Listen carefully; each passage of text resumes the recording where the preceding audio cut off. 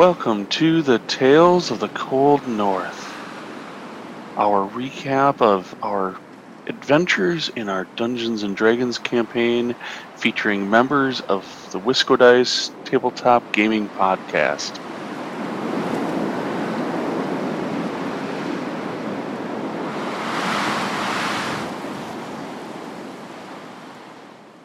Welcome to the Tales of the Cold North. Brrr, it's chilly in here. And I am your Dungeon Master, the Conzi.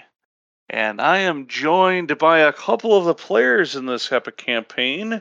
Who do we have here? I'm Matt Failer. I play Eonros, the half-elf monk. Hello, this is Justin Skillings. I play Koth, the half-orc paladin. And some of the other characters from the campaign include Lyndall, the halfling rogue, Swifty, the human wizard, Rika, the halfling druid, and Deacon, the half-elf sorcerer. This is episode 6 of the Tales of the Cold North, our Dungeons & Dragons recap podcast. And today is May 11th, 2022. On today's episodes, we're going to talk through a whole number of sessions, 9, 10, and 11. But first, let's just dive right into that Dungeon Master tip. So I think this is a really pertinent tip. I've gave the players about 3/4 of the way through the most recent session as they were telling me, hey, I'm going to roll investigation. You're investigating what? I don't know. I don't know what you're doing, but you just made, or they would tell me a dice roll. And I'd be like, why did you roll a dice? Or why are you getting ready to roll the dice? I don't even know what you're doing exactly. But the thing that I had to pause and say, okay, guys, you're doing this a bunch. The idea is don't tell the DM you're going to roll for a specific check. Let the DM tell you when a roll is required. If there's anything that will undo a player character or a player character party, it is a poor dice roll on a check. And if the DM was just going to give you that information anyways for free, and you went and rolled a 1, you've taken that free information unless that dungeon master is really forgiving, you might have just lost the opportunity to get that information. So it goes for any game, but anytime you can avoid rolling dice, avoid it. And that is my tip. But now that we've gotten past the tip, let's dive right into what was going on in sessions 9 and 10.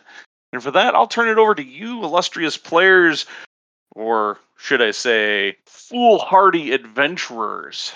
Well, I will say thank you, but the most important thing I think happened during this set of sessions, and we've been kind of tossing this around for a while, and with any good adventuring group, we finally settled on a name. We went from this motley crew of adventurers to actually being an adventuring party. And at least in the world, there's definitely these groups of people. And we had a player come up with a really good idea. I believe it was the player who plays Deacon, Stark Raving Mad. The name that we finally settled on is Imminent Dawn as an adventuring group. We were in this frozen north where there is no dawn or barely any light, and we loved the concept of calling our adventuring group Imminent Dawn. And then individual party members get the ability to be called the Dawn Breakers. So yeah, I thought that was really inventive. I thought it was a great idea. We did have a few other really neat ideas, but I really liked that. It was something the DM has been pushing us for a few adventuring, because we run into people in the world and they're like, oh, are you part of some adventuring group? Oh, cool. What are you called? And we're like, don't know. So yeah. And I think too, it represents more of a gelling of our group as just getting comfortable with each other and playing together a number of sessions. I mean, we're talking about, I guess this happened in session 11. So we finally came up with a name for our groups. Yeah. But I think we finally settled on the name. Figured out like what we wanted it to represent, and like this is our goal and what we're trying to accomplish. And yeah. So we'll kind of walk through a little bit. When we wrapped up session 8, we just kind of gotten to Caer Dineval. Hadn't really gotten too much time to check out the town. But we finally, in start of session 9, got to check out the town in more depth. We know the old inn is shut down. We know the innkeeper, is being supported by his daughter, who was an old love interest of Jan Rose's. The keep obviously has been taken over by somebody. There's definitely something weird going on in the keep. This mercenary group won't let us in to see the speaker. Not that we've had a great track record with seeing speakers. We did really well in Targos, but we didn't take aggressive tone with this one, though. I was pretty proud of myself and several others for not going super kick aggressive. in the gate or immediately draw weapons to the guard. Yeah. But the people in town aren't super happy, but their lack of happiness seems to be less about what's going on with the speaker and in the keep, and more about just the overall situation of the world. So, I mean, it's cold, it's dark. Their primary sources of income, which involves trade and fishing on the lake, is just like not happening. We got some rest. We then decided we really wanted to move forward with trying to find a way into the keep. We know something weird is going on there. We want to do something. There's a really good idea I felt like thrown on the table in this situation, which is, hey, our druid in the previous episode had taken the opportunity when it was really cold to transform into a fox, and then somebody's like, hey, could you transform into something cool and then go into the keep and start checking things out? And she was like, absolutely. Yeah. We spent a little time out of the game on Discord and things, kind of discussing potential approaches. We did a little bit of, outside planning to just toss ideas around. And I can't remember when this idea came up, but we definitely considered just, hey, let's try to break in, or like scale a wall, or maybe try to do some kind of scam our way in. There were a couple of approaches that got kind of discussed outside the session as well, which was just a kind of a cool way to kind of keep the game going outside of actually playing, and just sort of what could we try to do. But yeah, ultimately I think this was the best idea for and how it played out was fantastic. The druid took the opportunity, and I'm trying to remember, did she I thought she thought of a couple different ones. I think we settled on, was it a rat or a mouse? Rat or a mouse? Maybe a mouse. We definitely wanted it such that the wizard, Swifty's familiar MacGuffin, the owl, could carry her in and fly her in and like drop her somewhere safe, further up in the keep, or into a window slit or arrow slit or something like that. Yeah. That was kind of the idea, that she needed to be small enough for the owl to easily carry her. Yep. So she was able to, slink around a little bit, and was able to, at least spot in the one window, I think there was somebody sick, and we kind of suspected it after later discussion that it was the speaker. And if I recall, because she can only do it twice a day, the first time I want to say she slipped and fell or something like that. And so that's how it ended. No, okay. So the first time, she got in the castle. The owl managed to get her into a level where she could get into a window or something like that. Yeah, she did get in. The first time she got attacked by, as I recall, a cat. I think. Yeah, it was. She went into under the door of a room, I think, or maybe just slipped into a room somehow and just ran into a cat. Ran into a cat, and they popped her out. But then, you know, she was able to chase off the cat, and then changed back into another rat. Figured she'd climb down the outside, and slipped and fell and got caught. Hit the ground, immediately poofed back into her normal halfling druid form. Yeah. She did get caught at that point, and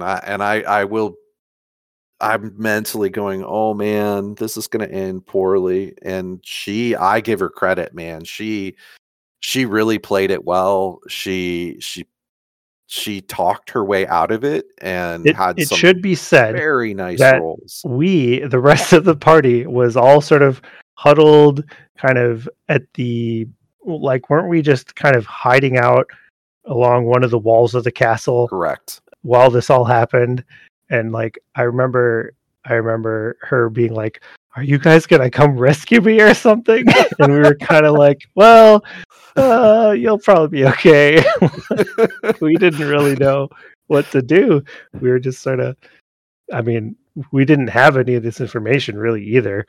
Yeah, I think She Swifty's didn't have a owl way of, might have seen her pull okay. that last section, but yeah, I remember her initial out of character response was like, "Are you guys gonna come and save me?"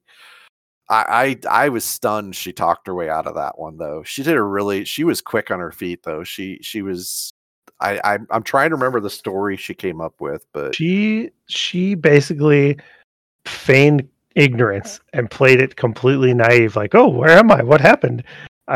She played it as like, a moment ago I was in my hometown of wherever she gave and then I another town, poofed and I in just here. suddenly was here. I don't know what's going on. She did it. It was really good. I can't remember what she rolled, but she rolled something phenomenal, as I I think recall. she She rolled a tried to 20. I feel bluff. like I think it was a 20 on her bluff check or whatever it was. Yeah. Yeah. I just remember it was like I was so stunned to see her walk out the front door. Yeah, and she was trying to convince this, what we assume is like the captain or leader of this mercenary group, Black Swords, who had taken over the castle. Mhm. Like, she was speaking directly to, I think it was a tiefling, right? Yeah. And I forget his name at this point, but yeah, she rolled so well. She convinced him to, she talked him into letting her go, right? Yeah, they escorted her out of the keep and let her go. So Oh man, so good. at this point, it had been a little bit of time during the day. You know, my character didn't really want to impose on the innkeeper any more than we had. I mean, they don't have a big house, and we crammed 6 additional people plus MacGuffin in there the last time. So I'd specifically asked him, and I was like, "Hey, could we maybe use your inn?" Because he previously had the inn, but it had been boarded up, really not used. And I was like, "Hey, can we use the inn? And we'll just set up shop there, and at least we're not we're not in your hair the whole time."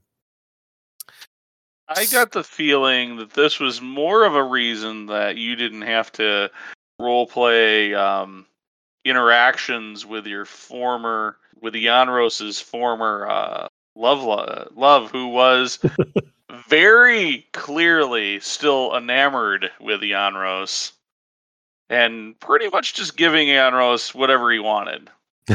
Yeah, I mean, there's a little bit of that, and it wasn't me trying to avoid role playing. It was more of the way I kind of have mentally thought of this as a role playing perspective is Janros has been out in the world, and here's this, small town girl. She obviously still has feelings for him, but he's grown and he feels Oh, very you're too good for her uncomfortable. now. No, it's Okay. not that he's too good for her. He feels like there's this very important thing going on right now, and now is not the right time to get tied down in this. It's Yeah, that very seems like Yangros. uncomfortable Yeah. for him to be Yeah. like, her like basically throwing herself at him when he's like, "I might be dead tomorrow. You should be able to go Mm. forward with your life without me tying you down or getting you pregnant and walking away." So, yeah, it was kind of like he's feeling uncomfortable about the whole situation. So he's like, "Yeah, if we're not staying in the house, I don't have to listen to her." Because as I recall, she was like, "You could stay here." And I was like, So, Well, and I recall at this point, the party kind of split in two. Some of the people decided to keep an eye on the guards and what was going on in the keep. And I think like 3 or 4 of us decided we were going to go check out the inn. So we made yes. it in to the inn. And the other group, didn't they run across a couple of guards that Must have started been wandering through town? Deacon. Well, I'm trying to remember. This was a little while ago.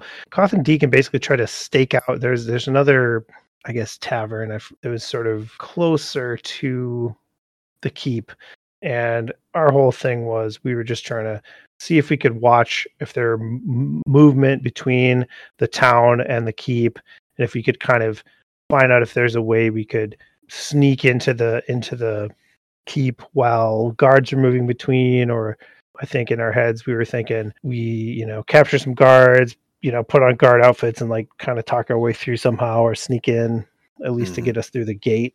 But yeah, we were like at the actual functional inn or tavern or whatever, kind of trying to keep an eye on movement. Yeah, while the rest of the party was sort of trying to get set up at the rundown inn. Yeah.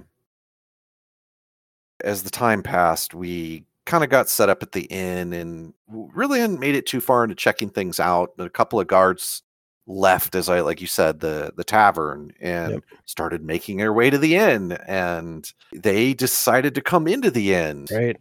We at that time also heard a big ruckus in the back when they came in, and we hadn't made it to the back rooms yet. So now we've got this problem, right? We've got the guards coming in, and we've got potentially people in the back. The guards weren't very difficult to take down. We went with non-lethal. We didn't really want to kill them. We just figured, hey, here's our opportunity. We have a couple of guards. Maybe we can sneak in using them. Yep. So they went down pretty quick, as I recall. A couple people went to check out the back, and we very quickly found out there were people who had been living there. And we deduced from what we could tell that there had been some, I think they're called Druger, dark dwarves, who had been living actually at the inn. It seemed like they'd been there several days. And I think from interrogation with the guards, we discovered that they were in the process of selling Chardolin to the Druger on a regular basis. Right. And the guards had like these amulets made of Chardolin from their dealings with the Druger. We ended up like interrogating. Well, we tried to interrogate both of them, but we were interrogating the guards, right? We got this information about their deals with the Chardolin. Oh, this is also where we find out about the Black Swords potentially worship this demon Levistus, because the guard basically was telling us that they followed Levistus, and I think the guard Floyd was the one that ended up helping us. Was basically just sort of not really a zealot for Levistus. He was just sort of in it as a mercenary, kind of like, they're paying. Yeah, I felt like he was the new guy. He hadn't been there very long, and he was like, dude, it's not worth it. You go ahead. So he kind of helped us get through the front gate. We talked him into like, hey, help us get into the gate, talk us through the gate so we can get into the keep. Yeah. Took advantage of that, made our way to the keep. And as we were going through the keep, it was interesting because we got in the front gate and kind of entered this, I don't want to call it protracted combat, but it was like these small sectional combats where we'd have like two guards at the front gate. And I just happened to have a whole sequence of really good rolls. And, I'm a monk, I have flurry of blows, and I would go after these two guards, and I was like, oh, I'm going to try to do non-lethal and take down the guards. And I'd be like, I'll throw 2 attacks on this one and 1 on that one. And, I don't think it dawned on us that the guards might be all really low level. And so, I'm like thinking, is this going to turn to a major melee? And it was like, pop, pop. Oh, I literally just knocked out both guards. And then we moved into the next section, and I pop, dropped 2 guards. And yeah, we were sneaking. I think Rika had what did she put on us? Was it pass without a trace? Pass without a trace, yeah, so that we could at least get like, I think it was like a +10 to stealth checks or something like that. Yeah. As we kind of snuck through the keep, like kind of yard, and then into the main building. Yeah. We made our way upstairs, took out the guard that was right out front of where we knew the speaker was. And at this point, it's like the end of session 9. We get into the doors, And the speaker is just in awful shape. He looks terrible. He's moaning. He's in just really, really bad shape. So gave Koth an opportunity to. Did you end up? I cured poison, I think, with like my lay on hands, neutralized poison. I think this just sort of best guess was that they were poisoning him to kind of, keep him out of the picture. Wasn't dead, but continually being lightly poisoned or something. Yeah. Yeah, which did seem to help him. He started to come around. I mean, he's still, like anybody, he'd been poisoned for an extended period of time. Yeah. But then kind of told us he had some people that were in his employ and they were not in the main keep. And he really would be happy to help us, but really wanted us to go rescue his people. He would not just leave the keep. So I give him a lot of credit for that as the speaker. Yeah, so we had to go find where they were imprisoned, which led us down into the kind of lower levels of the keep. I believe we did do a little bit more sneaking. We kind of snuck. We tried. I don't know if we succeeded as well, but we snuck out, and the keep is the only military really facility in this region. There's a fairly large round tower in this one quadrant, and we knew that's where the area down to where we suspected the people that normally work in the keep were being kept. Yep. Yeah, that was those guards were a little more serious than the gate guards. It wasn't too hard of a combat, but they were definitely hitting harder, I remember. Yeah, it didn't last too long, but like you said, there was definitely more organized. It wasn't like the other guys where you pop them once and they just drop. They were definitely more serious on that part, and had some casters, had some people with bows. It was a bit more of a, you gotta strategically work around a crowded field where they're storing stuff, and they have a little bit of protection, and you couldn't just like charge across the open field and take people out. So the area under the keep was really interesting, I thought, because we followed this sort of trapdoor ladder down to I guess it'd be sort of a sewer area. And there's just this large channel of water in this tunnel. And we can see down there that there's these sort of little offshoot tunnels further down. But the bottom of this tunnel is just icy water, right? And so there's like a single little raft that is in the water down there. And we sort of have to like get everybody on this tiny little raft and sort of slowly, I think there was like a pole or something to push the raft, I forget, or maybe a rope or something. And we had to kind of slowly creep up to like the next opening and like see what was there. Maybe the prisoners were there, or maybe it was something else. And that's where this sort of final crazy combat ended up, was in one of these offshoot tunnels down in the sort of sewer down there. We're like on this little raft. We get to an opening, and this is the room where there's like an icy figure in the middle of this small chamber, and like just a bunch of guys and a caster down there for this last combat. Yeah, there was two guys plus a caster. I thought there were three. Nope, 2 plus a caster. Yeah, 2 guys in the caster. Yeah, okay, yeah. It wasn't a very big room.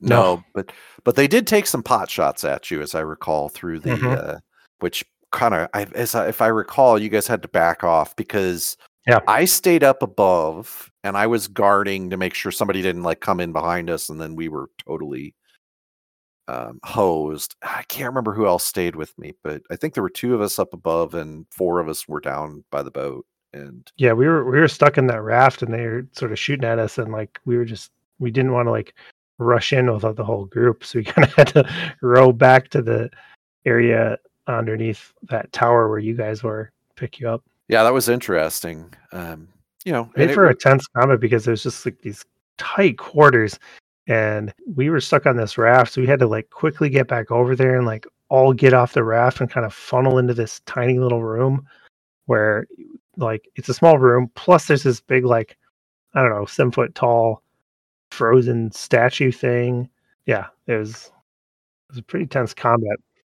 I remember we were so gun shy because we'd been through it with Revison, and Oh yeah, it was like, oh God, we're in tight quarters. There's a caster. yeah. They could drop us all, and Yeah. it was like you said, it was a tense combat, but not too bad to deal with. But I think it was just more of our own nervousness with the scenario because they had the advantage certainly on that terrain. And I think You there were some guys unknowns. I crushed mean, that.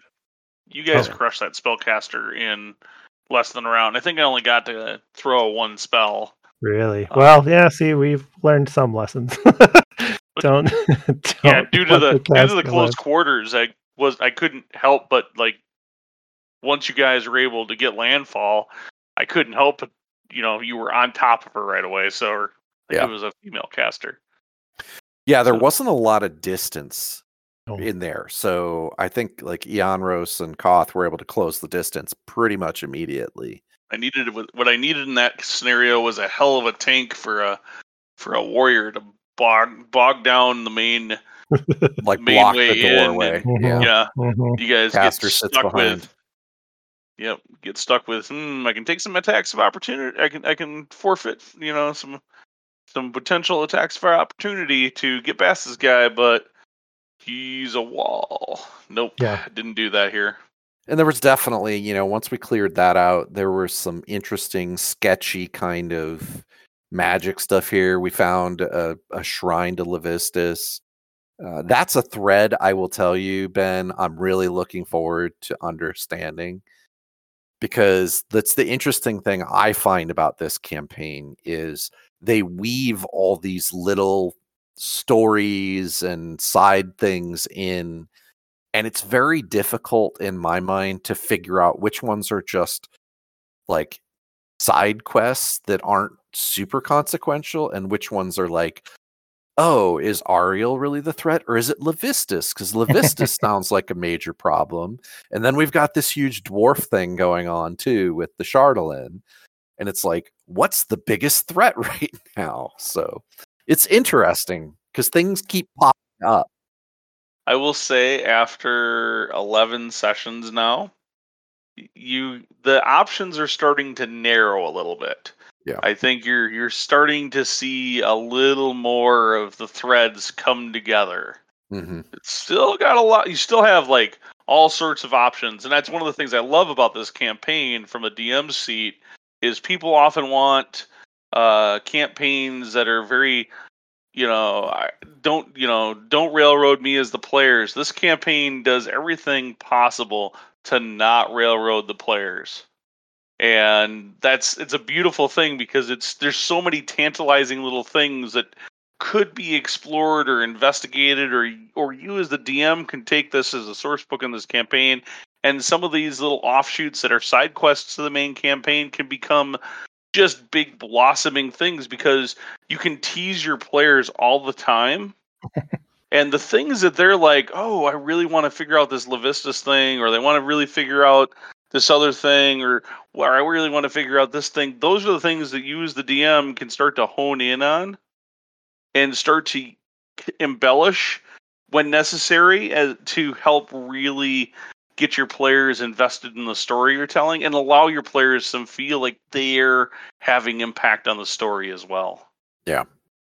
No, I thought that was, like I said, there's just so many interesting threads that I've seen.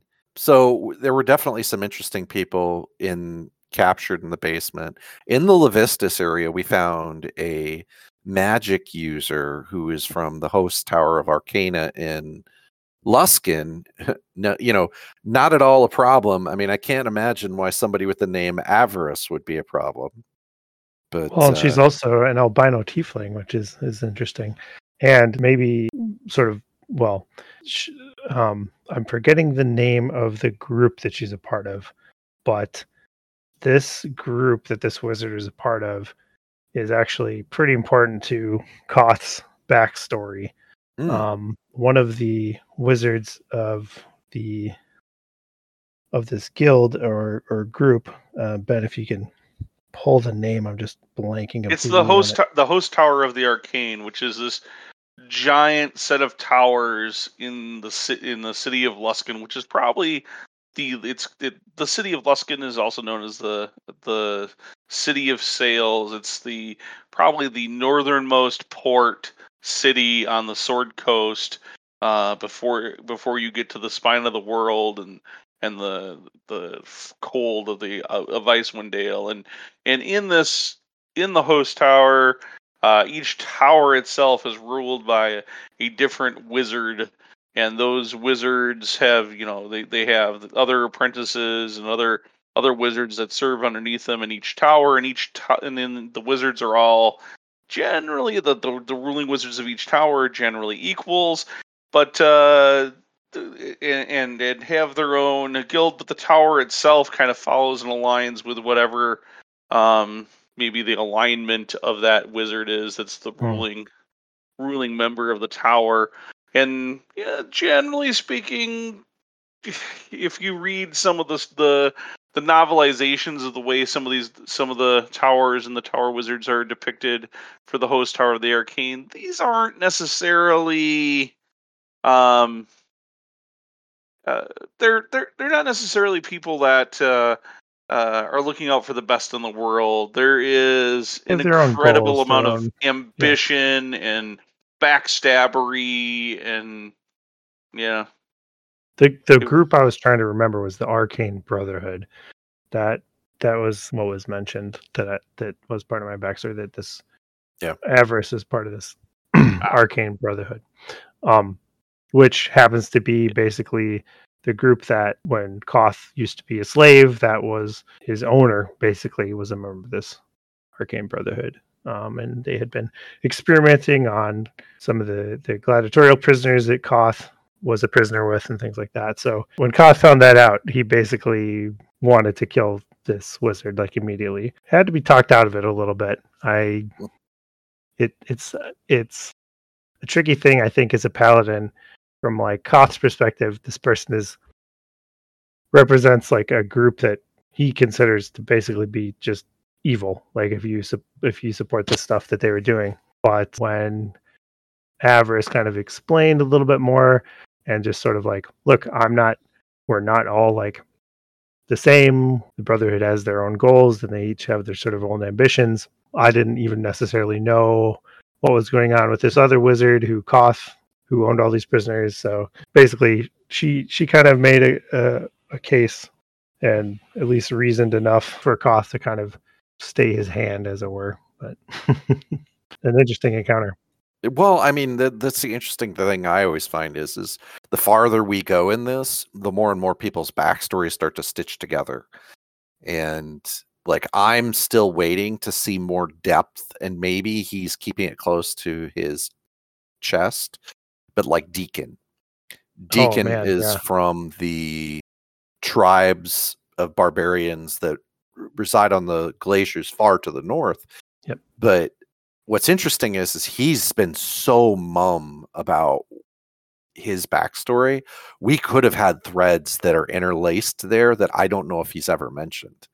Well, there's been little things. I mean, like we've heard a little bit about some of the dreams that he's had when we were near that elven statue and near Goodmead, in the caves near Goodmead. Mm-hmm. And I think one other place he kind of had a similar thing happen. But yeah, he definitely is not sharing. I mean, for my part, I haven't shared the real secret stuff, definitely. So yeah, this one is this has been interesting though, because like this is where when you tell me that, I don't think I realized it in the moment that's why you were reacting so strongly, right? So this is interesting because like as we've gone farther, and this is one thing I do appreciate, Ben, about the way you drive all this, and maybe it's built more into the campaign, but we're getting these little threads and we're learning more about individual characters. And we had a few sessions that were very Rika focused because it all revolved around Revison. And at the beginning, it was a little bit more around Lyndall's backstory and the group that he was with. And now we've come into a couple of sessions where it's very central to how my character grew up, right? So we've gotten a little bit more window into how Ianros kind of became the way he was. And it's just interesting because we're learning more. And like you said, some of us maybe are opening up and others are like, I'm not sharing yet. So Yeah. be interesting to see how that. I will say the only character that is just starting to get, that I've just started doing backstory drops on, backstory tie-ins, is Swifty. Mhm. Yeah. Well, and we do see some of that in session 11 coming up. So Yeah. it is starting to come out. There is definitely things going on that are going to make things more interesting for several of the characters in the party that have either just recently come to light or are going to very soon. Yeah. Cool. That's fun. Yeah. It's exciting. So we kind of wrapped up in the basement, and we found there was a lever, and we were able to free the actual people that work in the keep, at least a handful of them. There were a few people that weren't there that we were a little surprised by, which was the speaker's wife, I think, or something like that. There were some people that we were kind of surprised weren't there, so we made our way out of the tower, and as we were coming up into the round tower, we come out, we find the town is there. So the town had basically, rallied, decided they were going to drive the rest of the Black Swords out. Pitchforks in hand, torches. I mean, Yeah, the like a whole good the old whole mob look. mentality. Yeah. Yep. So, we got that, had the freed people, and then went looking for the speaker's wife and found this woman who we assume was maybe his wife, but it was really a almost mummified, completely dried out corpse that was in one of the rooms. And that was when we kind of found out the speaker might not be all there. So, he was kind of talking like his wife was a ghost and right there and Well, he would still talk to talking to her. her. Yeah, right. He would just be talking to thin air at some points after that, right? Absolutely. So, the DM and I had a conversation about it, and I had, because my character's not super comfortable at this point, but we did reach an agreement with him, and it's hard to tell, was some of it because he's just always been that way, or was some of it because he's been poisoned for so long. That stuff, I mean, even if you cure poison in a magical way, it's just going to take a while to maybe get back to normal. So the guy's definitely a little off, though, but we do reach an agreement with Speaker Cranach, and kind of the agreement we reach is that we will help train guards because we don't want this place to be just taken over. It's literally the only military facility this far north. And so we agree to train some. He's going to agree to back and help Goodmead on certain things that are coming up for vote, which I think we have like another month and a half before there's a conclave, so to speak, of speakers. Yeah. They all kind of come together. So we have about a 10-day, maybe 10 days to pass.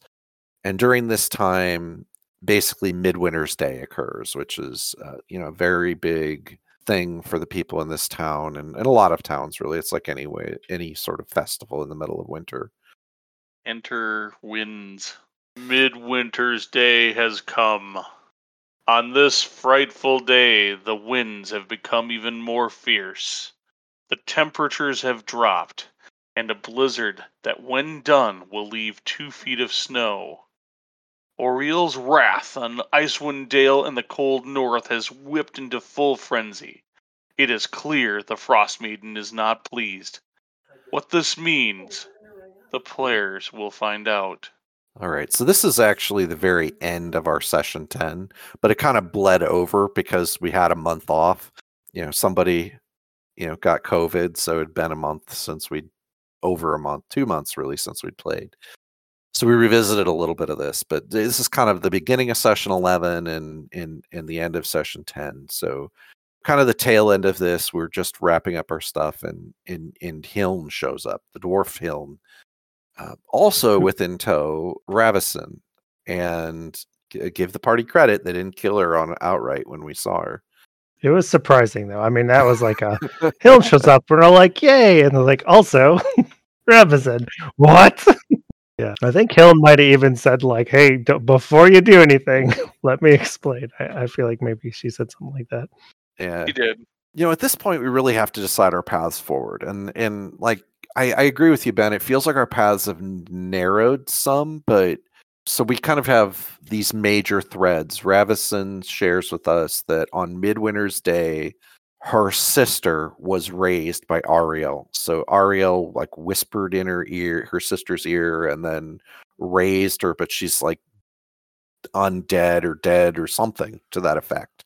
And the description we got made me feel like she is the same as Sefik at this point. So whatever Sefik was, which we never really quite discovered, she's now taken on that. So I don't know if I want to call it this, but I feel like it's her avatar, so to speak. It's almost like she resurrects somebody as like a pseudo avatar or something like that. It's kind of where my head goes. Yeah, you're not gonna tell me, and that's okay. It's part of the fun, man. Try, Matt. There's a good try. And Hiln shares with us that Vernus was seen heading northeast of Lonelywood, kind of out into the tundra. And Hiln also shares with us this map that they got surrounding this dark dwarf fortress. We know that they're gathering Chardalyn. We know that they want to resurrect a Chardalyn dragon. Would like to call out that the map that Hiln gives us is a physical prop map, for like a better term, which is obviously a section of Icewind Dale. I mean, like Kelvin's Cairn is on there, but then all these locations are labeled with just like some kind of runic, dwarvish maybe script, and like that is the physical thing that Ben handed the party from Hiln. Actual physical map with dwarvish script on it. Super cool. Yeah, it was pretty awesome watching you guys try to then decode the dwarven that was on it. Yeah, me and Matt just immediately were like, okay, can we can we look at this and sort this out? And we got pretty close on most of it. Do a what do you call those? Where it's like a crypto thing. Not that's a different term nowadays. But basically, each character maybe fits some letter in the alphabet, and you kind of figure it out from, like, which ones could be the word the or e's or i's or whatever, and try to solve it that way. So we know we have this dwarf fortress, and Hiln would like us to check out the Druger and try to figure out what the hell's going on with the Chardalyn. In the back of our heads, we also know we've got issues with Targos, but we don't know what to do with them now. And we also, because this group of black swords, as near as we can tell, was somehow probably coming out of Targos. I feel like that connection, it has been made by the party, but is almost solely based on the fact that they're all tieflings. Like, I'm not sure that is a real connection. The leader of the mercenaries, the Black Stars, was a tiefling. Kedroth, actually, that was his name. And like we ran into some tiefling in Targos. Was there an actual like concrete connection between them, or is it just the fact that they're tieflings? That's it's come up a couple times, but I never went there. I never went there with the tiefling limit. How I got there was what they tried to pull in Goodmead and what happened here. Oh, right. Okay. Just like trying to take over the town kind of thing. Yeah. Trying to take over the speakership so that they can get what they want. And Targos tried to pull that in Goodmead, and that's how I made the jump. It had nothing to do with the tiefling. I got you. Okay. So you're not. Okay. I mean, no, that oddly, I forgot that he was a tiefling until you said it tonight. No, but I mean, it does make that connection a little bit stronger the way you described that. Yeah, they tried to take over the speakership in Goodmead. Well, you know how that turned out. Well, the funny thing is and this is, I feel like we hit the end of session 10, And we did have a 10-day, and this is bad on the party, right? Because we didn't ever mention this, because I just didn't think about it. But we were trying to get things moving on session 11 and decide where we were going to going. And I don't think anybody ever asked the question of the GM, can we go through the papers from Kedroth to try to see, like, are there links? Like, who are they getting their orders from? And ooh, you think, okay, that's interesting. you know what I mean? No, I don't think any of us ever asked the question. If there was like, leftover stuff at the keep. I can't, I mean, that's they interesting. ran, but I can't imagine they could have taken everything, No, unless they were really methodical about, like, Interesting. burning their orders every time they got them. I would have to imagine there was probably something there that we just never asked the GM, and that's our bad, Yeah, thread to follow. Yeah. Well, one more. now that we're not there. So, and then we had heard rumors of a problem in Caerconnig too, which is the next, for people that aren't familiar with the region, Caerconnig is the next city on this side of the region north of Caer Dineval.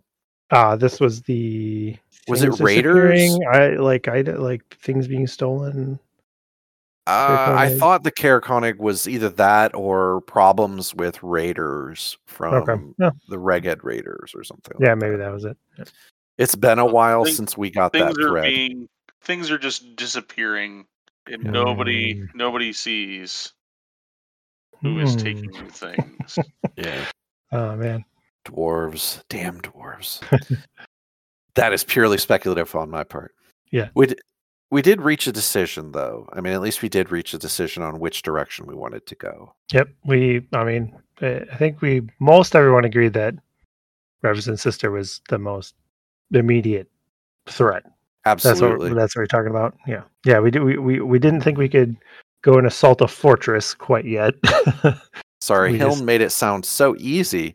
There's a giant dark dwarf fortress. Don't you want to go fight it? Yeah. When we were like, maybe in a few levels, we decided to pursue Vernus, or undead Vernus, tying back to something, a rumor that we'd heard about previously. We were going to travel through Tourmaline, or is that right? Tourmaline? On the way to Lonelywood, or the Lonelywood area, because we'd heard there was troubles with kobolds in the mines, and figured we could at least investigate that on the way and see what was going on. And I feel like we learned our lesson a little bit. We did not take off across the tundra unprepared. We decided to stick to the roads this time. Going across the tundra, we got so lost and it got so cold, but we made the decision to head around. We stuck to the roads this time. Yep. Did make it without any incident to I think it's Tourmaline. Mm-hmm. Then went, where do you go when you just get in? You got to go to the bar, man. You got to check things out and go to the bar. That's where it's happening. And then that had to be one of the most interesting interactions in the whole adventure. So to set the scene, this and also to set the scene of, like, we haven't played D&D in, I don't know, it's been at least a month, right? That we'd been two. Missed a month. But as we get to kind of the tavern and inn, there is this crew of people sitting outside. There is some small creatures that have these long tails. There is a Goliath. There is a robed figure with a staff. Maybe there was a couple other folks too. A couple of halflings, or half elves. Sorry, half elves. That's yep. Mm-hmm. Yeah, some elves or whatever. And they're just sort of hanging out. I think most of us kind of were like, this seems like it's like another adventuring party, pretty much right off the bat, right? Koth just basically, like, we know we're looking for kobolds, and it looks like these things that have tails might be kobolds. So Koth just goes up and, like, it's like, hey, are these kobolds? Like, he just walks right the hell up. Has a lovely conversation with this Goliath. A real meeting of the minds, I think. That's how I would describe it. What'd you say, Matt? Yeah, it was interesting because Koth has a very specific speech, and the Goliath was just as articulate. And it was just a really fun role-playing interaction that I just enjoyed, because I remember just sitting there for like 5 minutes going, I don't even want to interrupt. Yeah, that like the Goliath is like pretty much towers over Koth, who's big, obviously, and they're just sort of like grunting things at each other and oh man, I wish I had written written down some of the stuff that we talked about, but it came out that this is in fact another adventuring party, and they had basically taken care of this issue with the kobolds. They mentioned fighting some monster with a beak and tentacles or something like that, and I think the Goliath host that their party name was the Ball Eaters, and they had like a symbol that looked like maybe kind of a beholder as their group symbol. And I have to ask Ben if this was completely stuff you made up on the fly or something that's in there. I gotta know. I can't give you any of my secrets. Sorry. Dang it. Oh, that stinks. I will say that the members of this group may have been pulled from various popular Oh, interesting. online Okay. D&D RPG games or characters from novels that I particularly like, but That's awesome. or that I remember. But some of the stuff, like, you don't have to, as a DM, be all creative all of the time. Yeah. There's so much out there that you can just, when you need to insert something that's fun for the group, and also a mechanism of, hey guys, you're already past this from a levels perspective. We don't need to do this adventure. It's totally fine to do something like this where I'm like, oh well, I've got this running character of Hiln who's kind of hiring people to do things, and this adventure, while I think it would be really fun, the party is leveled past it at this point, right? It's no longer on the milestone track. So to speak. So let's just circumvent doing this by giving them a really fun opportunity.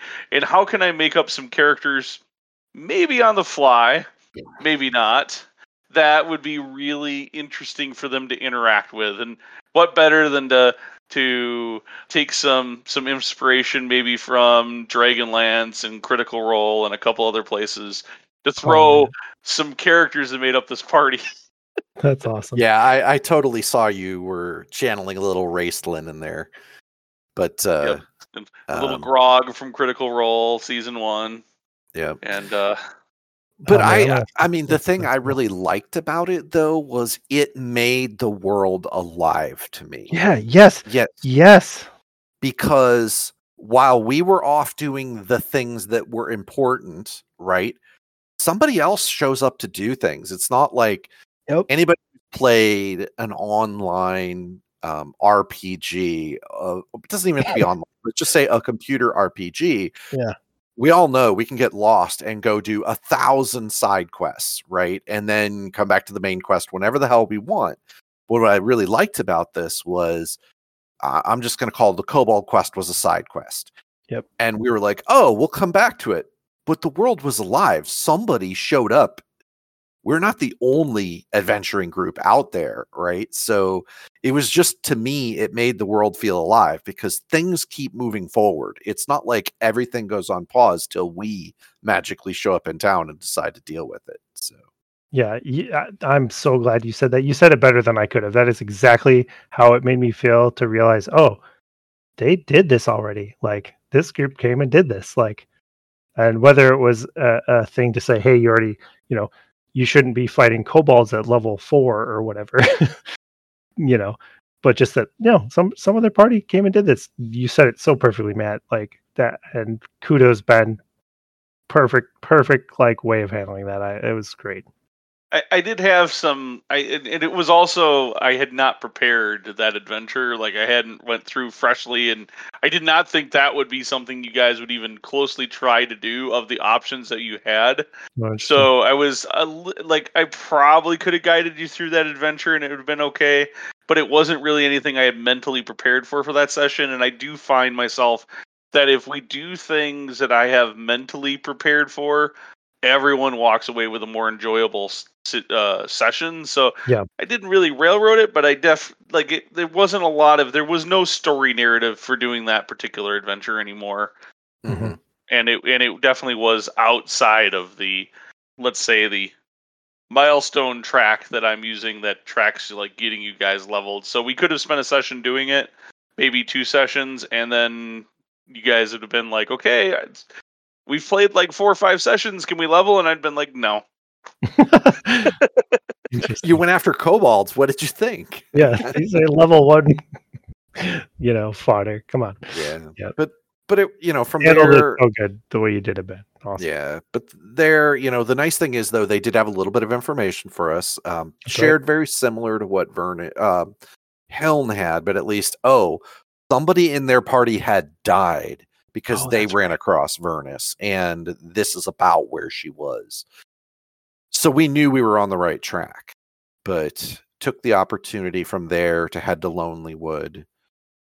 Checked in with Mimsy, which is somebody, the speaker of Lonely Wood, and found she was really happy. So we had never gone back to get paid for our helping her out with well, actually it was with Revison, right? Yep. And the white moose and the other things that had been going on. So we'd never been back to town because we'd been tracking them, we thought, south and gone completely west across the frozen plains. And we came back and she was actually really, really happy, which is awesome. So now I'm feeling like, I guess, a little better because I feel like we're getting in good with several of the speakers of the smaller towns. And while Targos is, I still think, a threat, we've done good things for 3 or 4 towns, which might give us an opportunity when we get to, I think there's going to be some political machinations going on here. Oh, you bet. Yeah, that's a good point. I think we might have enough goodwill with, you being the speaker of Goodmead, and now we've got 2 or 3 small towns that we've helped out, that suddenly we might be able to flip the script on them, when they try to make a move. But I don't know, maybe not, but... And we bought dogs. We did. We knew we were going to be going into some open tundra. We knew that it was going to be more dangerous. So this time we finally had the funds as a group that we decided to pick up a dog sled. I think we got 3 dogs and 3 axe beaks, and really prepped to go out into the tundra this time. So we weren't like, hey, let's trudge through the tundra and try to brute force our way through the really, really negative 50-degree weather. I thought it was good. We actually had the chance to plan, did a little bit of prep work, went out into the tundra. It wasn't very long, I don't think, maybe an hour or 2 after we cleared the edges of the woods. This really odd event happened for us, and it becomes like super brilliant. This brilliant glaring blue strikes out, and it's blinding, and suddenly we are in daylight, like real daylight, something that we have not experienced in months, maybe years at this point. And the sky is blue, and like we can feel the warmth from the sunlight. This is something that we have not experienced as a group in a very long time. I mean, I don't know. I found it like as a character, I'm like, oh my God, this is amazing. And it didn't last for very long. What was it? Just a couple of minutes, maybe? If even the first time. And then just as quick as it started, it was ended. And it got dark again. But it's along the path. Scream on the wind at the end of it. Yeah, that's right. We heard a scream on the wind. That's right. And then, but it was in the path. So we found Vernus's tracks. Well, we think is Vernus's tracks. We found some sort of tracks heading off in this direction. But this brilliant light came from along the path that we're heading anyways. So we keep following the tracks, and the tracks lead us to this. I don't even know how to describe it, but it's a ramshackle, abandoned, just decrepit almost lodge, like wooden, maybe a hunting lodge, couple of outbuildings near and underneath collapsed it, barn, and some it's other collapsed like outhouse or half, something. yeah, and just half leaning over a chasm, right? Like just this sort of a walkway around the border, the outside of the part of the half the cabin is sort of on solid ground, and then the other half leans out of this chasm with this little walkway that kind of leads around and appears abandoned. I think, just an abandoned lodge is what it appeared to be. Yeah, and we did see the tracks kind of went up to the lodge and went around it, and then kind of headed off. But at this point, I think it's getting close to night, and we're like, we were not going to be able to track this, and we already know because we're closer to the open tundra, or we're in the open tundra. It just gets really, really cold at night, and having any sort of shelter, even if it's not ideal, is way better when it drops to -50. Yeah. Well, and at the same time, we're pretty sure that this, whatever just happened that made it day for the first time in a couple months or years, is nearby. Like, it could very well have been here. The origin of this light and the source of whatever the heck just made it turn to day all of a sudden. Yeah. So, I mean, we make it in. First room we go in is really this very clearly a workshop. There's tools around. I mean, it's messy like a workshop.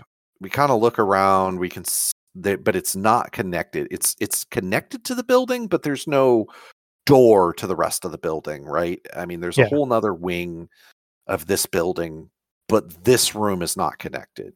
We look at it and we're like, I'm not so sure. We figured, well, we'll try to send somebody who's very agile across this, this very rickety, I mean, there's missing boards, clearly missing boards on this walkway, right? It's not safe. So we figured we'll send the monk. He's very agile, but we're going to tie a rope. We thought ahead. We're going to tie a rope to him just in case something bad happens. And thank God we thought that far. Because something bad happened. Something bad happened. And I don't even think it was necessarily a bad roll, but it was, he like the boards collapsed. I think I made it through the first step, but then the second step, like just the whole walkway in front of the door into the main part of the building just collapsed. And my character goes sliding down towards the chasm, but the party did a good job. They captured, stopped it, and Janros had to be pulled back up. Yeah.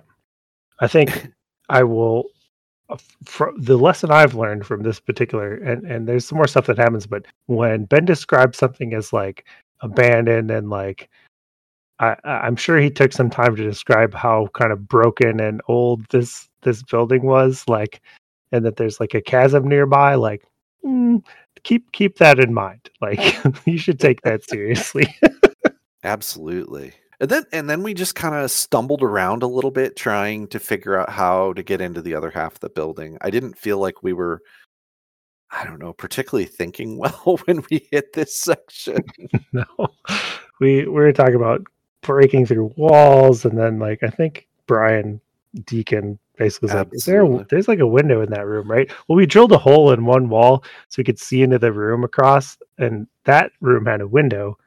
And then like Brian was like, well, is this part of the building's on ground, right? I'm like, yeah. Ben's like, yep. And they're like, can we just go through that window? Like, break that window? Yep. I love the point where you guys were like, we're going to drill a hole that outlines Koth, and then Koth can Kool-Aid Man his way through this wall. Yeah. Yeah, I wanted to smash through the wall. I guess that was my idea. Well, the worst part was, and this is one of those things that, that Ben brought up earlier, which is Brian, he's a very low-key guy. He said it kind of quiet.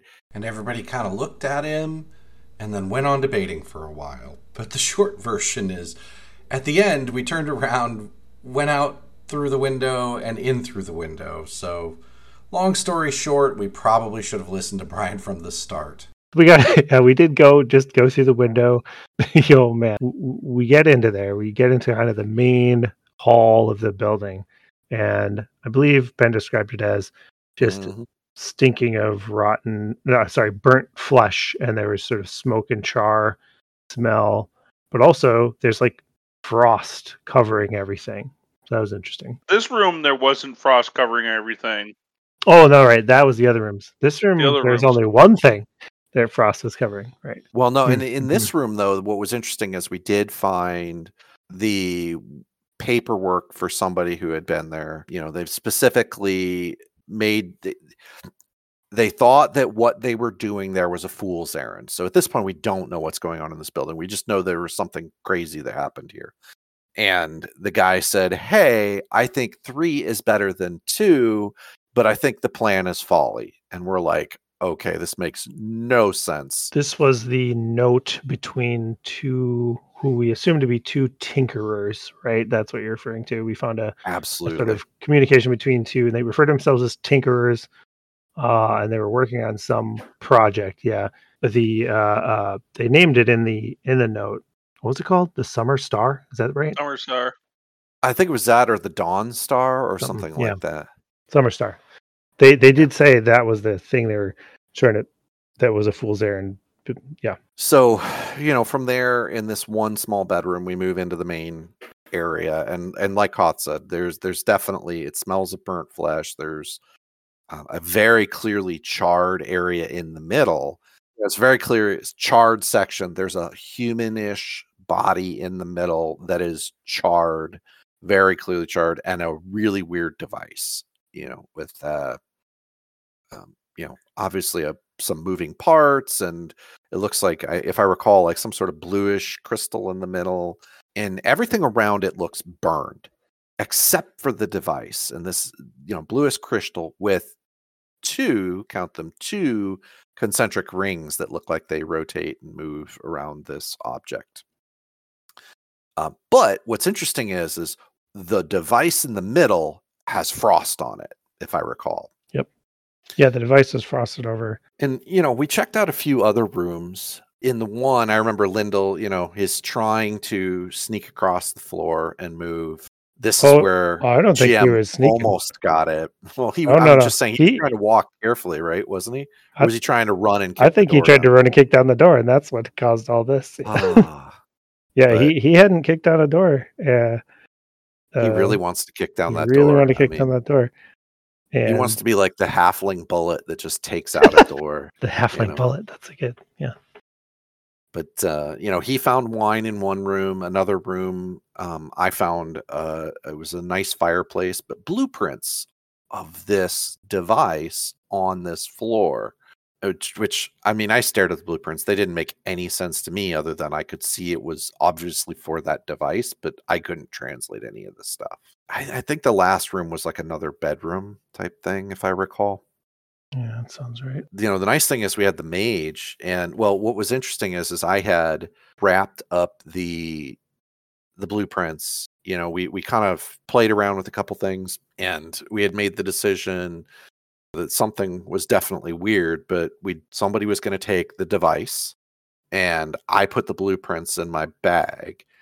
And then immediately I kind of felt a tug on my bag with the blueprints in it. And I'm like, well, that's freaking weird. And I shared that with the group, and they're like, well, that's kind of weird. And was it then that Swifty had, like, he heard a voice? Swifty and Deacon did.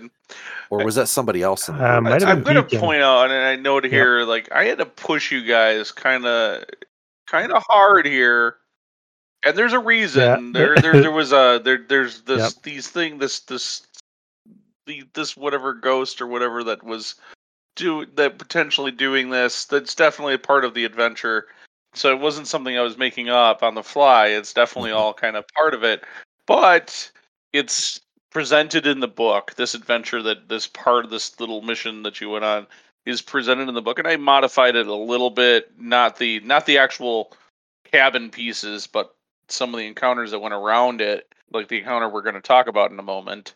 The part here that you got a wizard in the group and then a sorcerer. Both of them are kind of knowledge-orientated characters, and neither of them spoke up about these blueprints, about wanting to check them out or investigate them.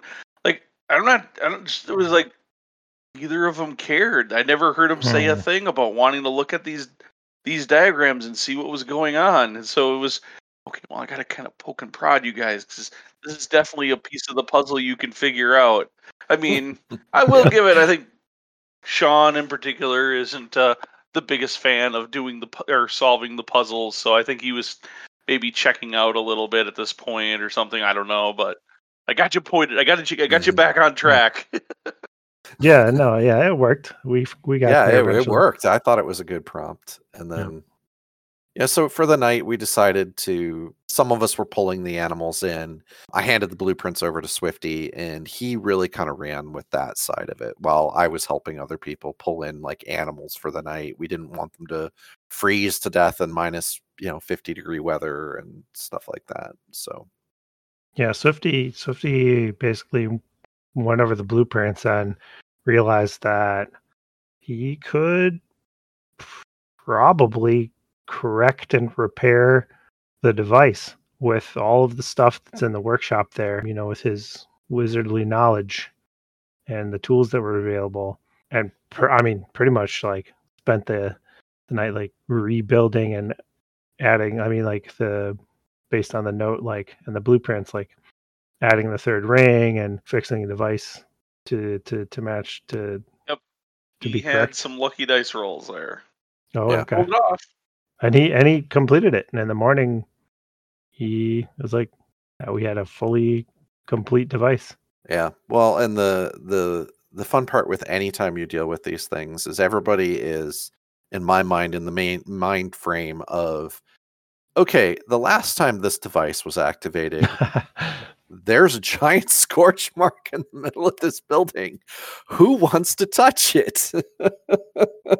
And I guess we should say that we knew from the note and the blueprints and what Swifty was able to learn that the intention or ability of the device theoretically was to be able to control the weather.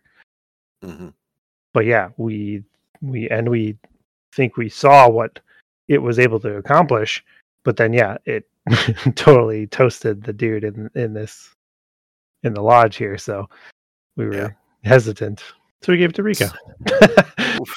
Rika, our nonstop, super bubbly, super happy to test stuff out, but it was one of the only sources of healing in the party. Also, details. Didn't think of that. I think I was like, hey, look, she knows about nature. This is about weather. It's a nature thing. Like that was the justification you used, as I recall. Should have thought about her being one of the healers. Yeah. Mm-hmm. Yeah.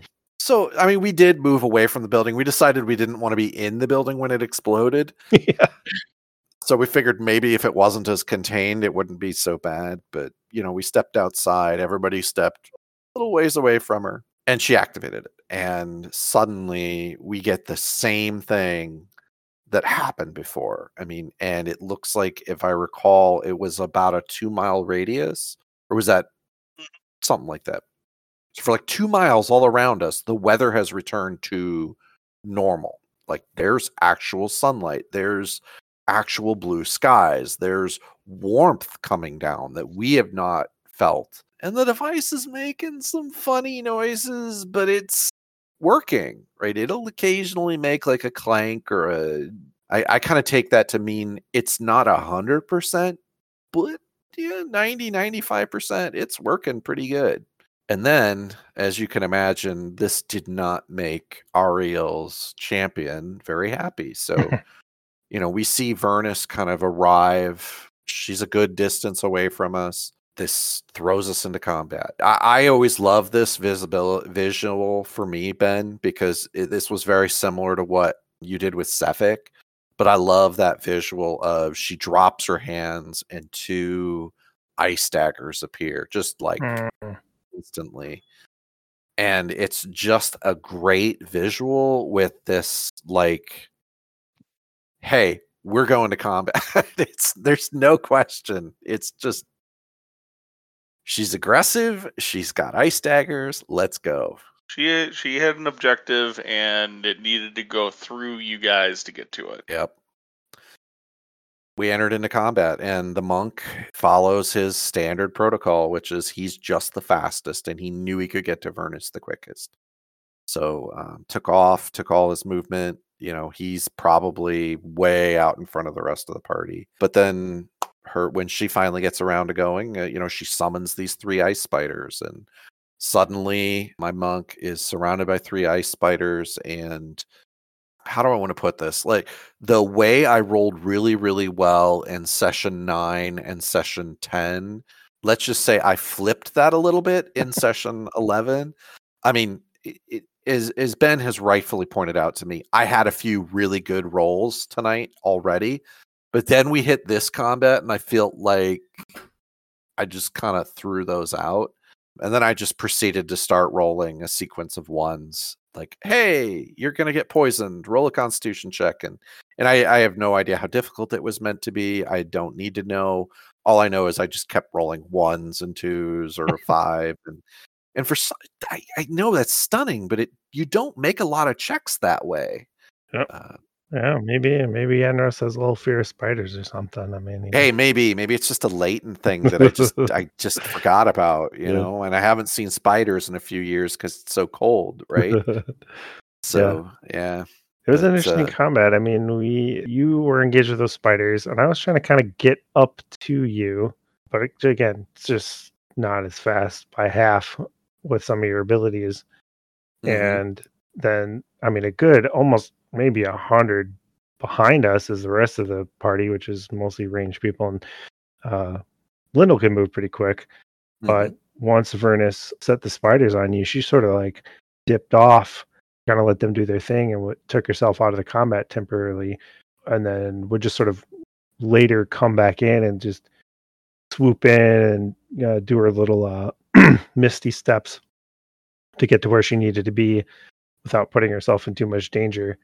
Yeah. And just, being able to move and then make that sort of teleport jump is it's a hard thing to deal with, especially as a melee character.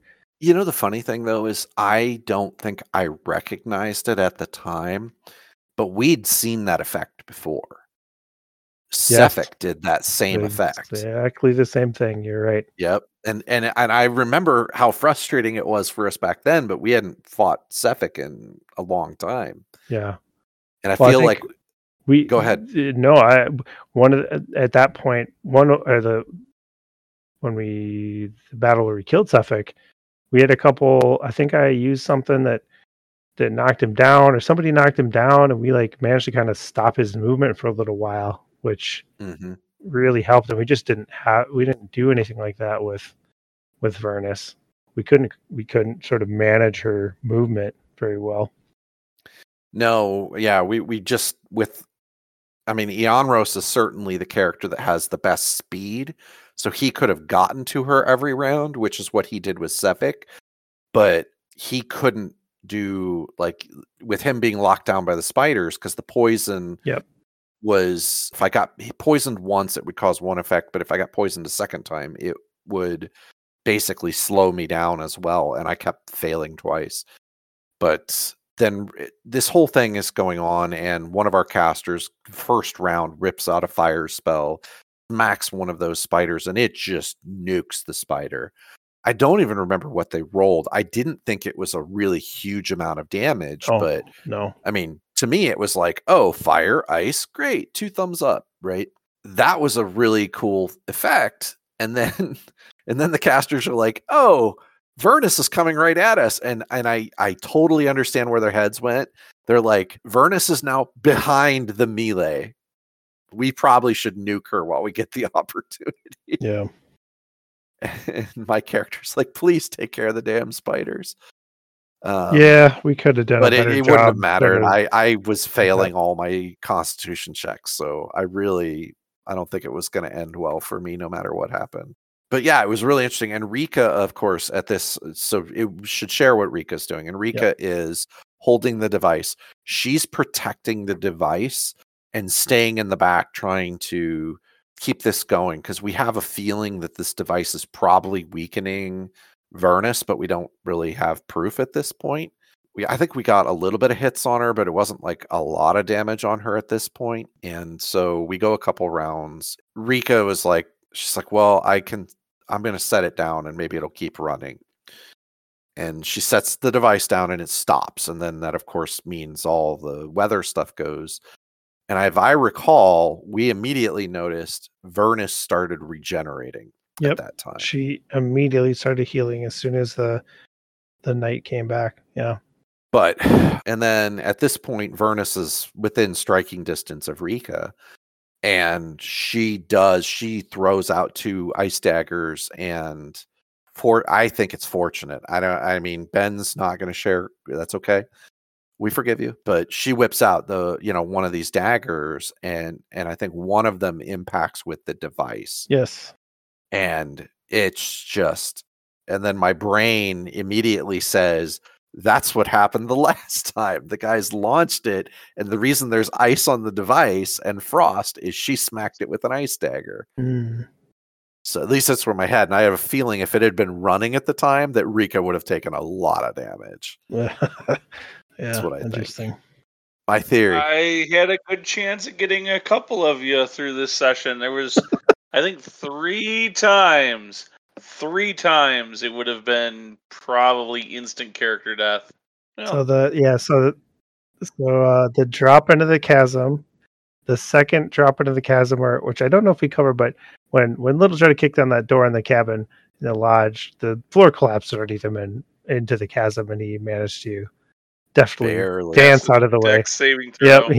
I mean, it's a rogue. He's gonna pass. I mean, he's got a nice Dex saving throw bonus, but still, it's a dice roll. You never know when that 1 or 2 is gonna come out and get you. Oh no, I know it happened a lot to me at the end. Yeah, well, and then I guess you got eventually just hit enough by the spiders that you dropped at some point too. Man. Oh, I did. And it wasn't like, don't get me wrong, Ben. I felt like you were rolling really well because we don't. But it's kind of one of those funny things. When your level goes up, the creatures do hit harder, and it's not like they always do more damage, but their to hit is usually higher. And suddenly, where all these creatures are like, "I'm sorry, I can't hit a 14." They're like, "Yeah, I can hit a 16, 25, 20."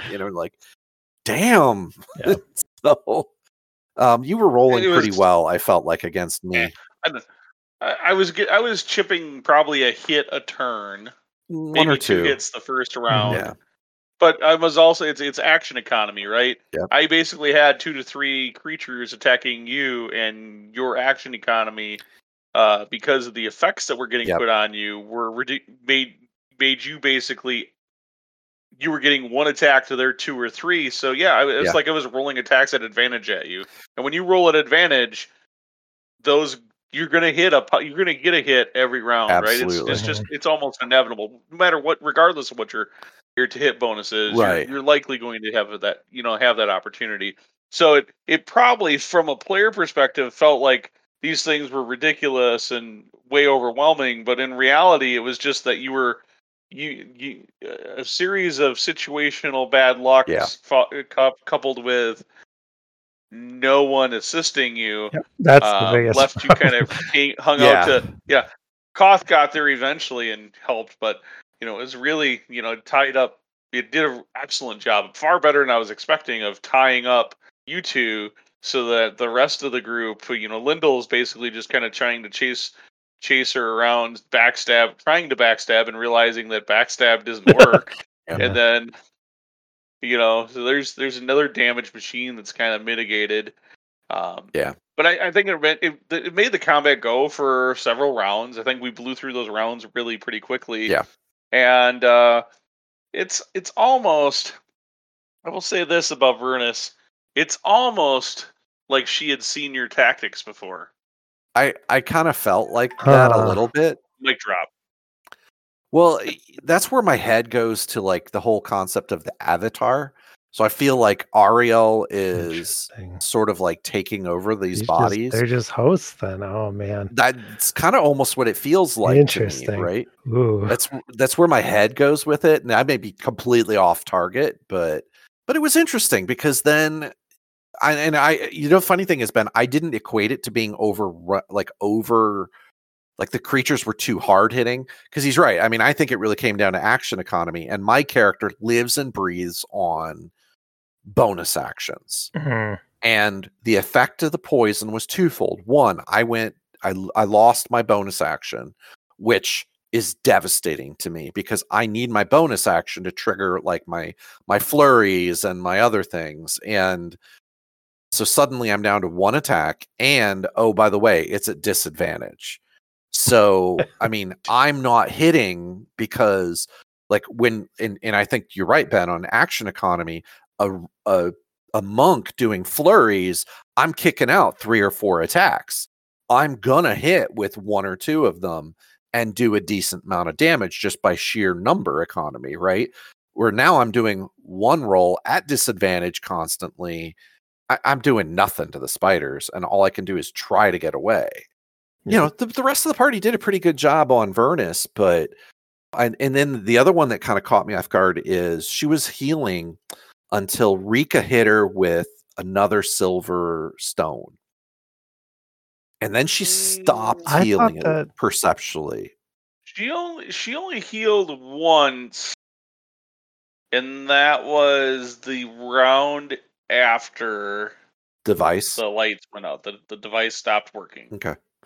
I will note that she did get another round. There was 2 rounds there that it was in darkness, and she did get an activation between that round, after that round, where she did heal, and the next, that next round.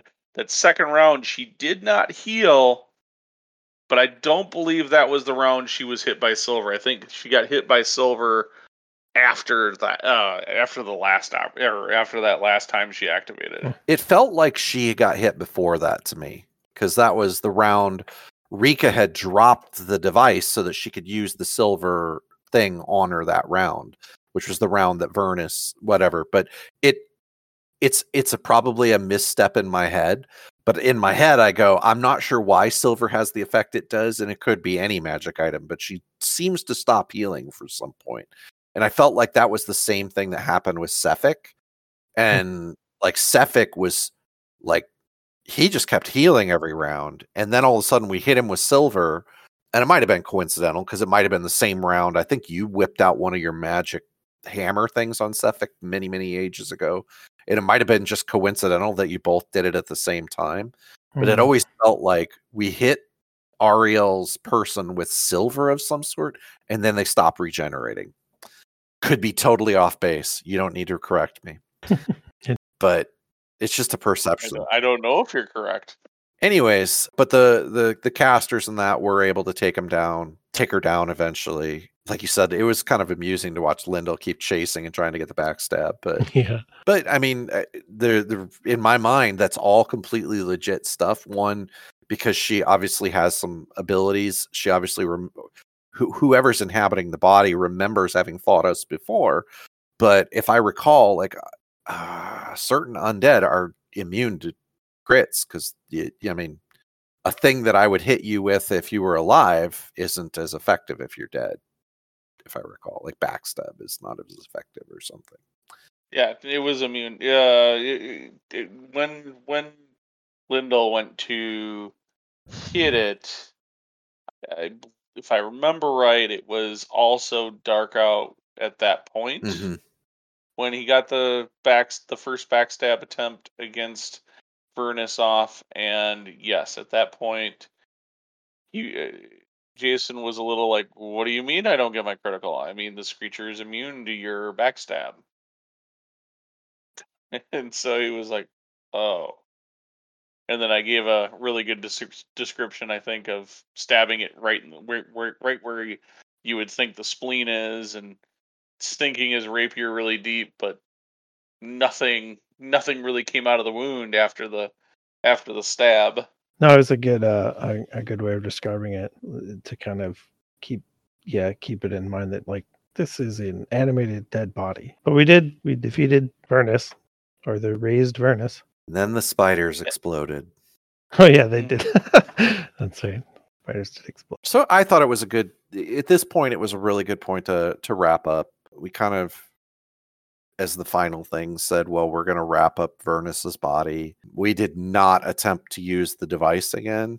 It does not look like it's not damaged anymore. But, the funny thing is, coming out of that session, I actually had a lot of hope, because in my mind, we're like, we fought the Avatar twice and we came out on top.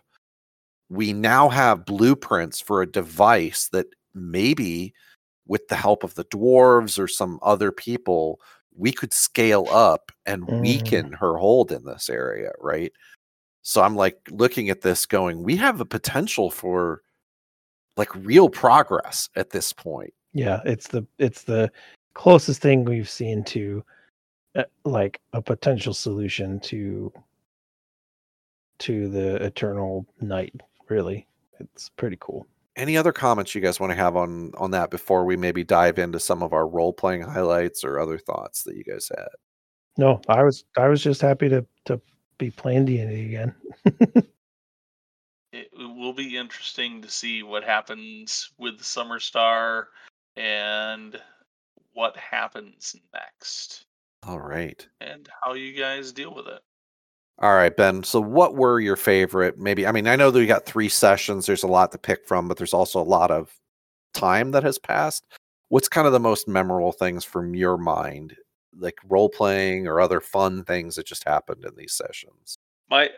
So one of the interesting things that technology allows is that when we have downtime, I'm able to pull players aside and address maybe some one-on-one role-playing situations, or resolve some things in a more one-on-one way that doesn't involve us having to burn actual table time. So we had another opportunity for downtime with the training and the midwinter's day and all of that happened. And so some of my favorite things that happened that were like really big major things, like big major plays on backstories and other things like that, happened in those direct message sessions. And unfortunately, because they didn't come up at the table, I can't share them right now. Shoot. I meant to kind of ask if people could give a quick summary of what they kind of did in the off time. Oh, I should have done that. Dang. Mine was not super exciting, so don't look at me. I kind of didn't do anything. I don't So remember should have asked. what Apparently, a lot of those guards were not monk, whatever, monastic people, so I didn't train any of them. How about you, Justin? Anything that really stood out to you? I mean, I had fun stepping back into Koth and just being stupid Koth with Goliath, with the Goliath I was talking to, and just, having that interaction. There's so many cool little reveal moments and special things that happen. Like all of a sudden it's daylight. Holy cow, what's going on? So like we're trying to do these, like, hey, we're just trying to get in this house, and like it's collapsing and people are like nearly falling to their deaths. Like, I think, Ben, you do a very good job at keeping the tension and the excitement up, even when it seems like you might just be doing kind of mundane things, trying to get into a building. Like, nope, there's more going on. How about you, Matt? I completely agree with the concept of just the thing that really brought me out was, obviously the fun little interaction that we had in Tourmaline with the other adventuring group was just a lot of fun. I thought that was a great role-playing moment. You and the other, like watching the other two, like it's definitely the two I will call them most, let's just say they're not the smartest or brightest lights in the That's forest, but the reality is it's just hilarious to watch these two play off each other and basically be like, no, I'm stronger and we do great things. And it was just kind of a fun little interaction, and like just kind of like looking at the elves and the mage, and we're all like, we're not going to say anything. Those two can just keep going. They're not really in charge, but we're going to let them go. That was just a lot of fun. And like you said, I just really enjoyed the concept of this. We have a device that has the potential to make a big impact. So I thought those were both really, really fun aspects of the last few times. I mean, plus, like I said, giving Rika the opportunity to really take advantage of her class. I mean, that was the fun part, is like, actually, I always love it when somebody can take advantage of their class and like use the abilities they have, because up until those last few adventures, she hadn't had the chance to really change into a shape and use it. Now it's like, oh, we're going to do something cool. So I don't know. I thought it was fun. Yeah, definitely cool thing. Yep. Any particular learning points, something that like just kind of stood out to you, other than maybe the one you shared, Ben, that don't be telling the GM what you want to roll. Anything that you thought, just even as you learned as a GM in the last 2-3 sessions? I don't know that I have a lot that I can share as far as things I've really learned. I think the biggest thing, and I mentioned it earlier on this, was if you're sitting in the GM chair and you need to enter something into the game that your players will find enjoyable and interact with and maybe have a lot of fun with, pulling from popular culture sources is a great way to do that. And in this particular case, it was, Matt, you recognized the wizard who was Raceland like. I don't know that anybody got on, completely put the connection or is a big watched enough Critical Role to equate the Goliath with Grog, but or the elves that were there were I think the elves, I was kind of playing them as the twin elves from that same season 1 Critical Role,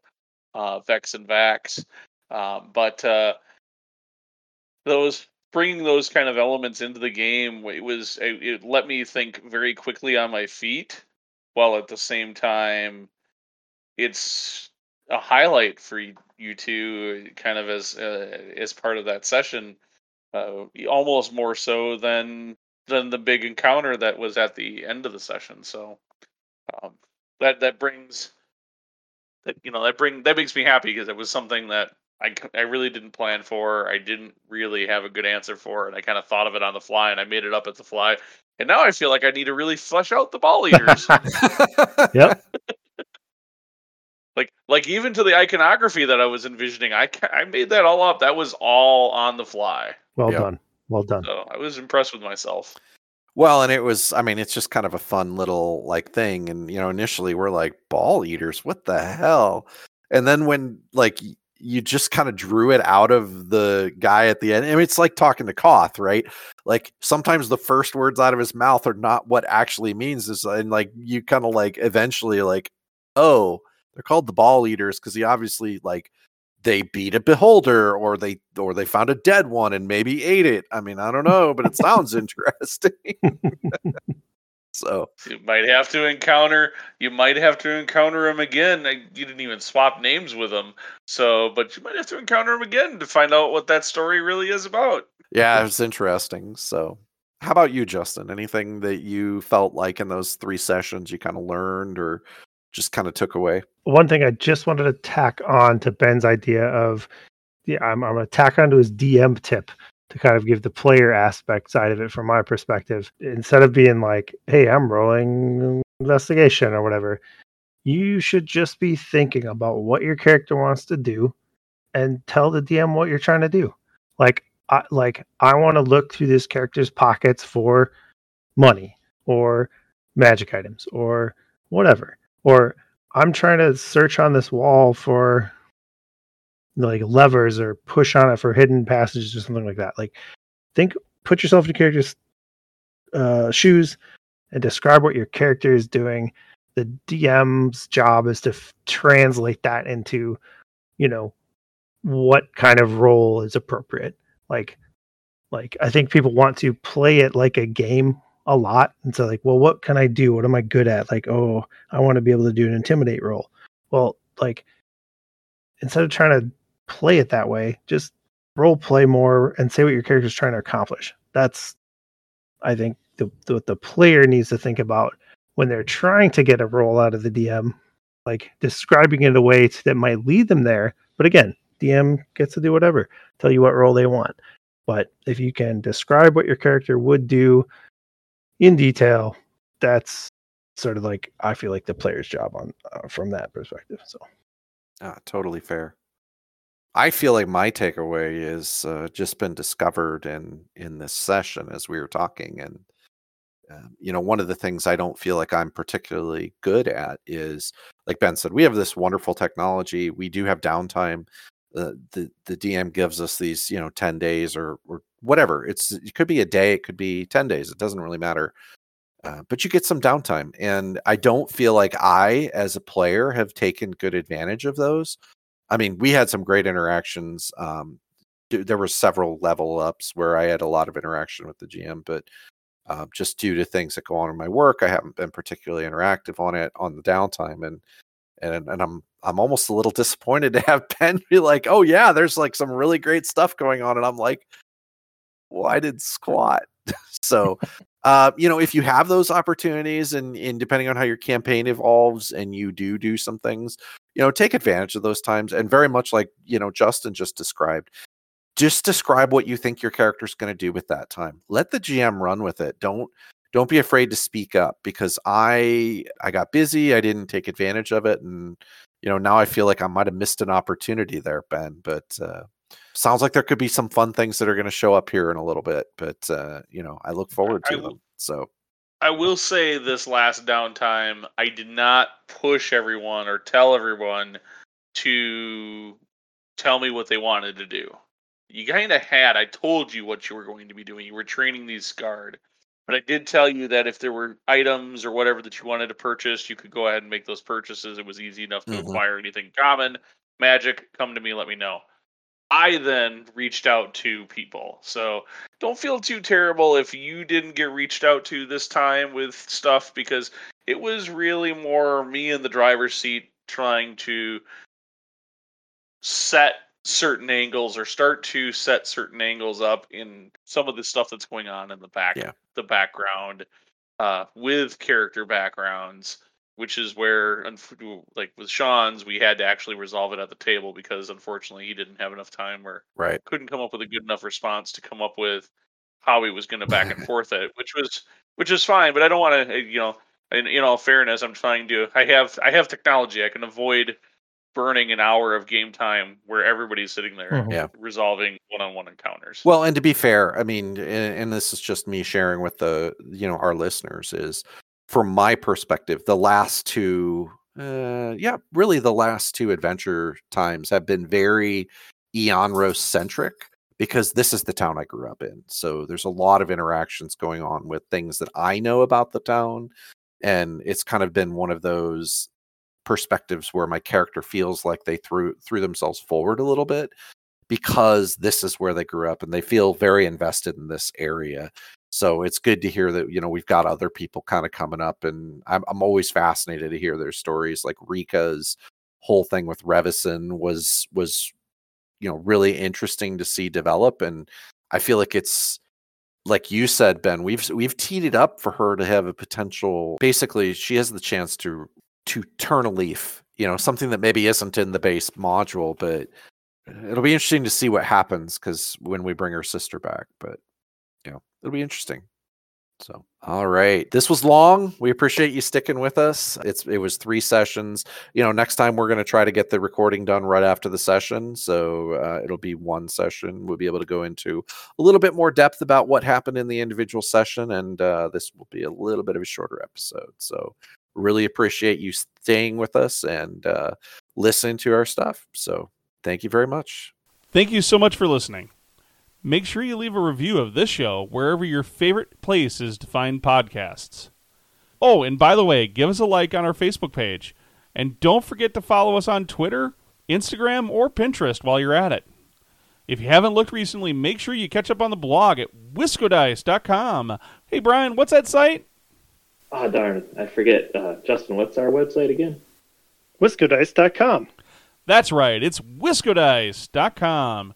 And until next time, everyone, peace out.